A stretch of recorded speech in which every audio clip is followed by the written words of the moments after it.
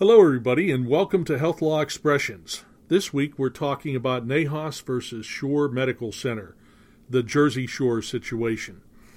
With me is my partner, Susan LaPena. I'm Dan Mulholland. Susan, how are you today? I'm great, Dan. How are you? Pretty good, pretty good. Susan actually is a Jersey girl herself, or at least summers on the Jersey Shore. Why not? Why not? Exactly. Nice place to be. But not on a boardwalk in Wildwood, just in case you folks are worried about that. This case is very interesting. In fact, it had involved so many logical twists and turns in the court's opinion that I felt I had to get a neck brace because my head was spinning so much. The bottom line is that the court in the NAHAS case, the district court, federal district court for the District of New Jersey, ruled that a medical executive committee could be sued as a separate entity from the hospital in a case brought by a doctor challenging various professional review activities that the medical executive committee in the hospital had engaged in.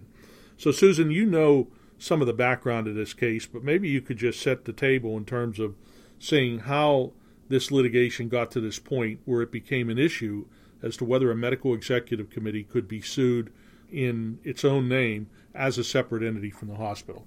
Yeah, and when you read the opinion, you see the court referring to it as a, quote, malicious peer review action, close quote. And I think that sort of sets the tone, at least how Dr. NAHAS saw this. So Dr. NAHAS, who had been on the medical staff at Shore Medical Center beginning, I think, in 1978, and was on the medical staff until 2003 when he ran into some legal problems.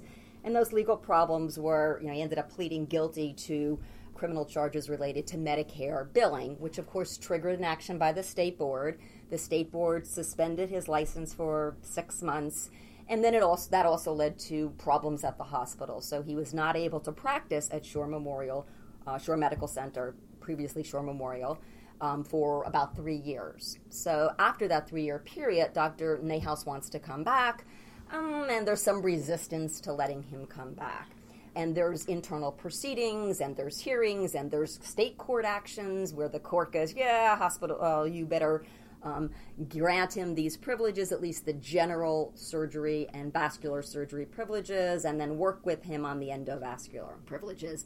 And even after that court action, which was in 2009, there's actions taken by the medical executive committee, recommendations made about whether he should have these endovascular privileges and what should be the conditions of those privileges. So a lot of internal back and forth.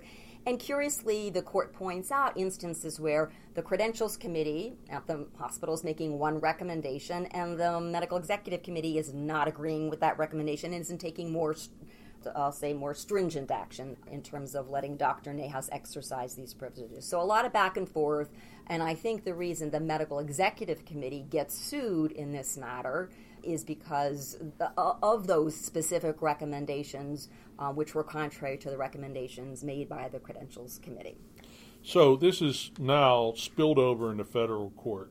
It's an antitrust case, a civil rights case, a bunch of tag-along state law claims that Dr. NAHAS has asserted against the hospital, and as Susan said, the medical executive committee in its own name. So the defendants in the case file a motion for summary judgment saying the medical staff executive committee does not have the capacity to be sued and therefore should be dismissed from the case. And I know the court made some comment in there, Susan, that the defendants entered an appearance on behalf of the medical executive committee, perhaps quixotically, because the medical executive committee didn't exist. They say, here's a entity that we're representing that doesn't have the capacity to be represented. At any rate, that's what teed up this decision, this motion for summary judgment. Right, and the court's opinion, really does go through the what is the medical staff, and what's the relationship that the medical staff has with administration and the board. And we all know that relation is that the medical staff is supposed to review quality of care, make sure patients get safe quality care, and that the medical executive committee really performs those functions on behalf of the medical staff. So there's a really, I think, a good educational discussion of what's the medical staff, what's the medical executive committee, and what's the relationship that they have to both the hospital and the board. Yeah, it was interesting. The court made the observation that, like most hospitals, quote unquote, the hospital, Shore Medical Center, was divided into a board of trustees, a medical staff, and an administration. That's the old three-legged stool theory that there are three parts within the one hospital. And when you read that discussion that Susan mentioned at the beginning of the opinion about the nature of the hospital, the relationship of the medical staff to the board, how the bylaws come into play, how state regulations come into play, you think, okay, they're warming up to a conclusion that the medical executive committee is part of the hospital and therefore does not have the capacity to be sued. However, the court reached the exact opposite conclusion. I think one of the reasons that the court reached that conclusion, too, is there is some, I'll call, unusual law in New Jersey. Right? There's an old New Jersey case, a couple of old New Jersey cases, where the medical staff was sued, the Corletta case in particular, where the medical staff was sued, and the court allowed the medical staff to be sued. And so this court's going, well, if you can sue the medical staff, I guess it makes sense that you could sue the medical executive committee as well. So I think part of this is a little bit of New Jersey law and the court trying to interpret New Jersey law. They look at things like, the court looks at things like, well, there are medical staff bylaws. Medical staff members have to pay dues. And I think important to the court was the medical executive committee in particular makes recommendations directly to the board on things like the delineation of clinical privileges, and that was key here because underlying this lawsuit was the medical executive committee had made a recommendation for the delineation of endovascular privileges. That had been inconsistent with the recommendation made by the credentials committee. And so I think the court says, well, the MEC, Medical Executive Committee, is making a recommendation to the board that makes them suable, that makes them separate enough to be suable. Yeah, I think that's a pretty good observation, Susan, is that this is somewhat unique to New Jersey, and it's only a motion for summary judgment, so it's not ultimately dispositive of the entire lawsuit between Dr. Nahas and Shore Medical Center. It's just on one issue about the capacity to be sued. That Corletto case you mentioned was actually a malpractice case, and it was by a trial court in New Jersey, state trial court, and they ultimately held that the medical staff had the capacity to be sued by a malpractice plaintiff as an unincorporated association, which meant that theoretically every member of the medical staff could be held liable for the alleged malpractice of one of its members. There was another case, Joseph versus Passaic Hospital, that the Nahas decision had cited, which said that the bylaws are in the nature of an agreement between the medical staff and the hospital, and therefore that suggested that the medical staff had the capacity to be sued. But the court, to its credit, went through citing a number of cases from other jurisdictions. The Exeter Hospital case from New Hampshire, the Ramey case from New Jersey, or from Georgia rather, which held exactly the opposite, that the medical staff was not a separate entity and did not have the capacity to be sued. But the court ultimately came down to interpreting legal capacity to be sued in light of the federal rules of civil procedure. And Rule 17 says that the capacity to be sued in federal court, in large part, when you're talking about an unincorporated association, depends on state law. So then the court looked to these New Jersey cases and other cases involving tenants associations and things that you wouldn't think were separate and apart from another organization, saying there's two tests that you have to have in order to have the capacity to be sued under New Jersey law. One is you have to be voluntarily organized for a common purpose, and the second is you have to be separate and distinct from another entity or its own members. So apparently there was no dispute about whether the medical staff executive committee was voluntarily organized for a common purpose. That's described in the bylaws. At least the parties didn't dispute it, but I think you could probably make an argument that it's simply a way in which a hospital has chosen to organize itself, not that a number of doctors came together and said, hey, let's form a medical executive committee and do certain things, because they couldn't do that outside the context of the hospital. But that wasn't disputed by the parties, right? Right, that's correct. I think the other thing that the court, because the court goes through this analysis, it looks at these other cases. I personally thought that the court focused on language in two things: medical staff bylaws, where the hospital indemnified medical staff members, including members of the medical executive committee. Not the committees themselves, but the members of the medical executive committee.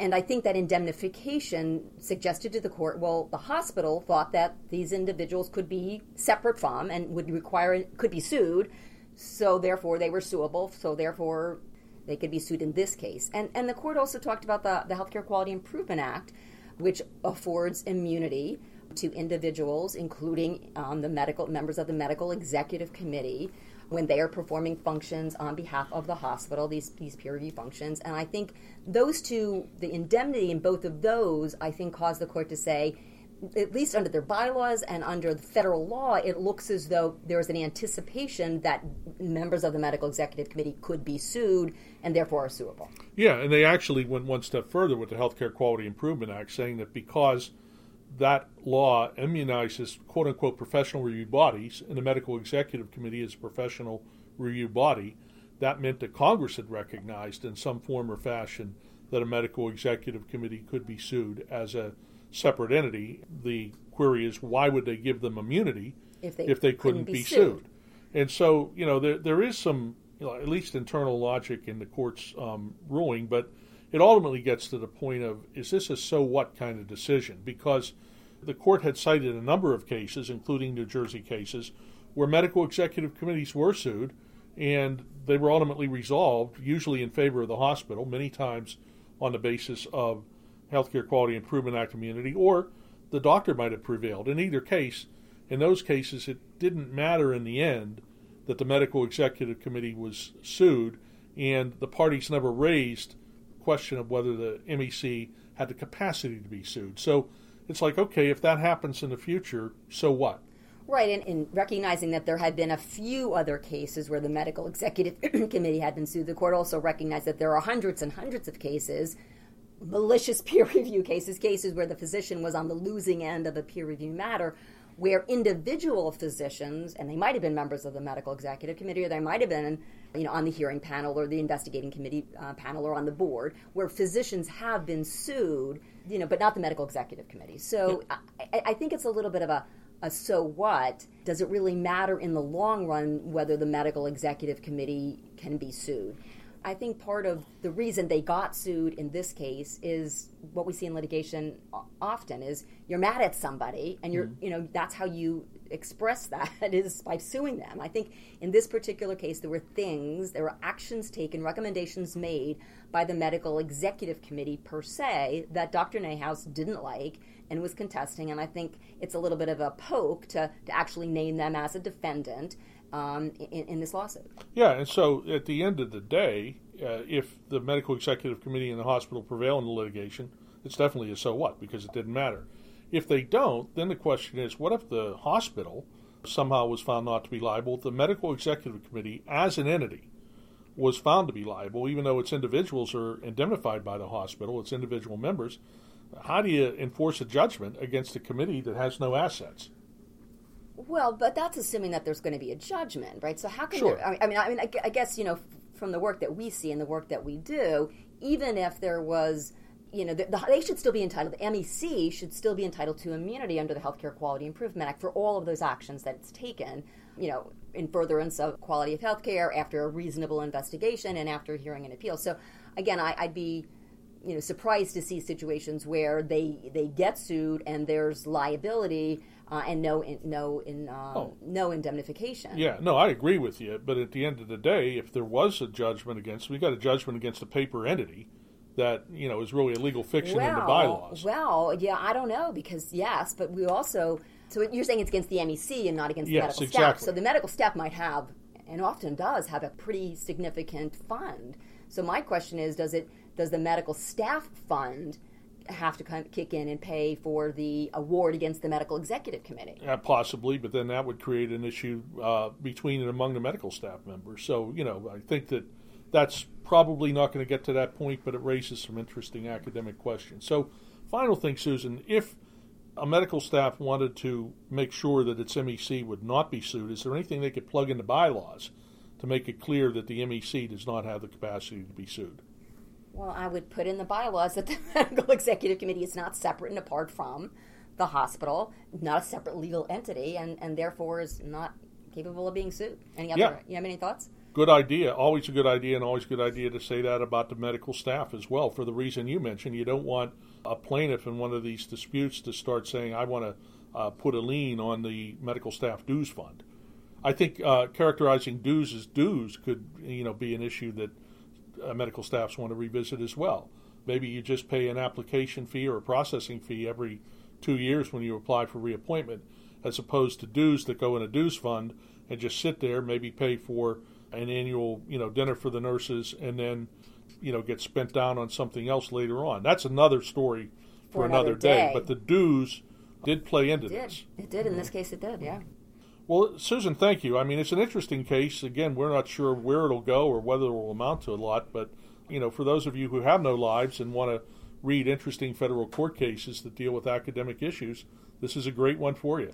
Well, and this is one Nahas case. There are several versions of this in the district court, and there are versions of this in the state court, and this is not over yet. Well, we'll have to see what the final chapter is sometime in the future, probably long after we're not practicing. Thanks very much, folks, and appreciate your time. Susan, thank you. Thank you.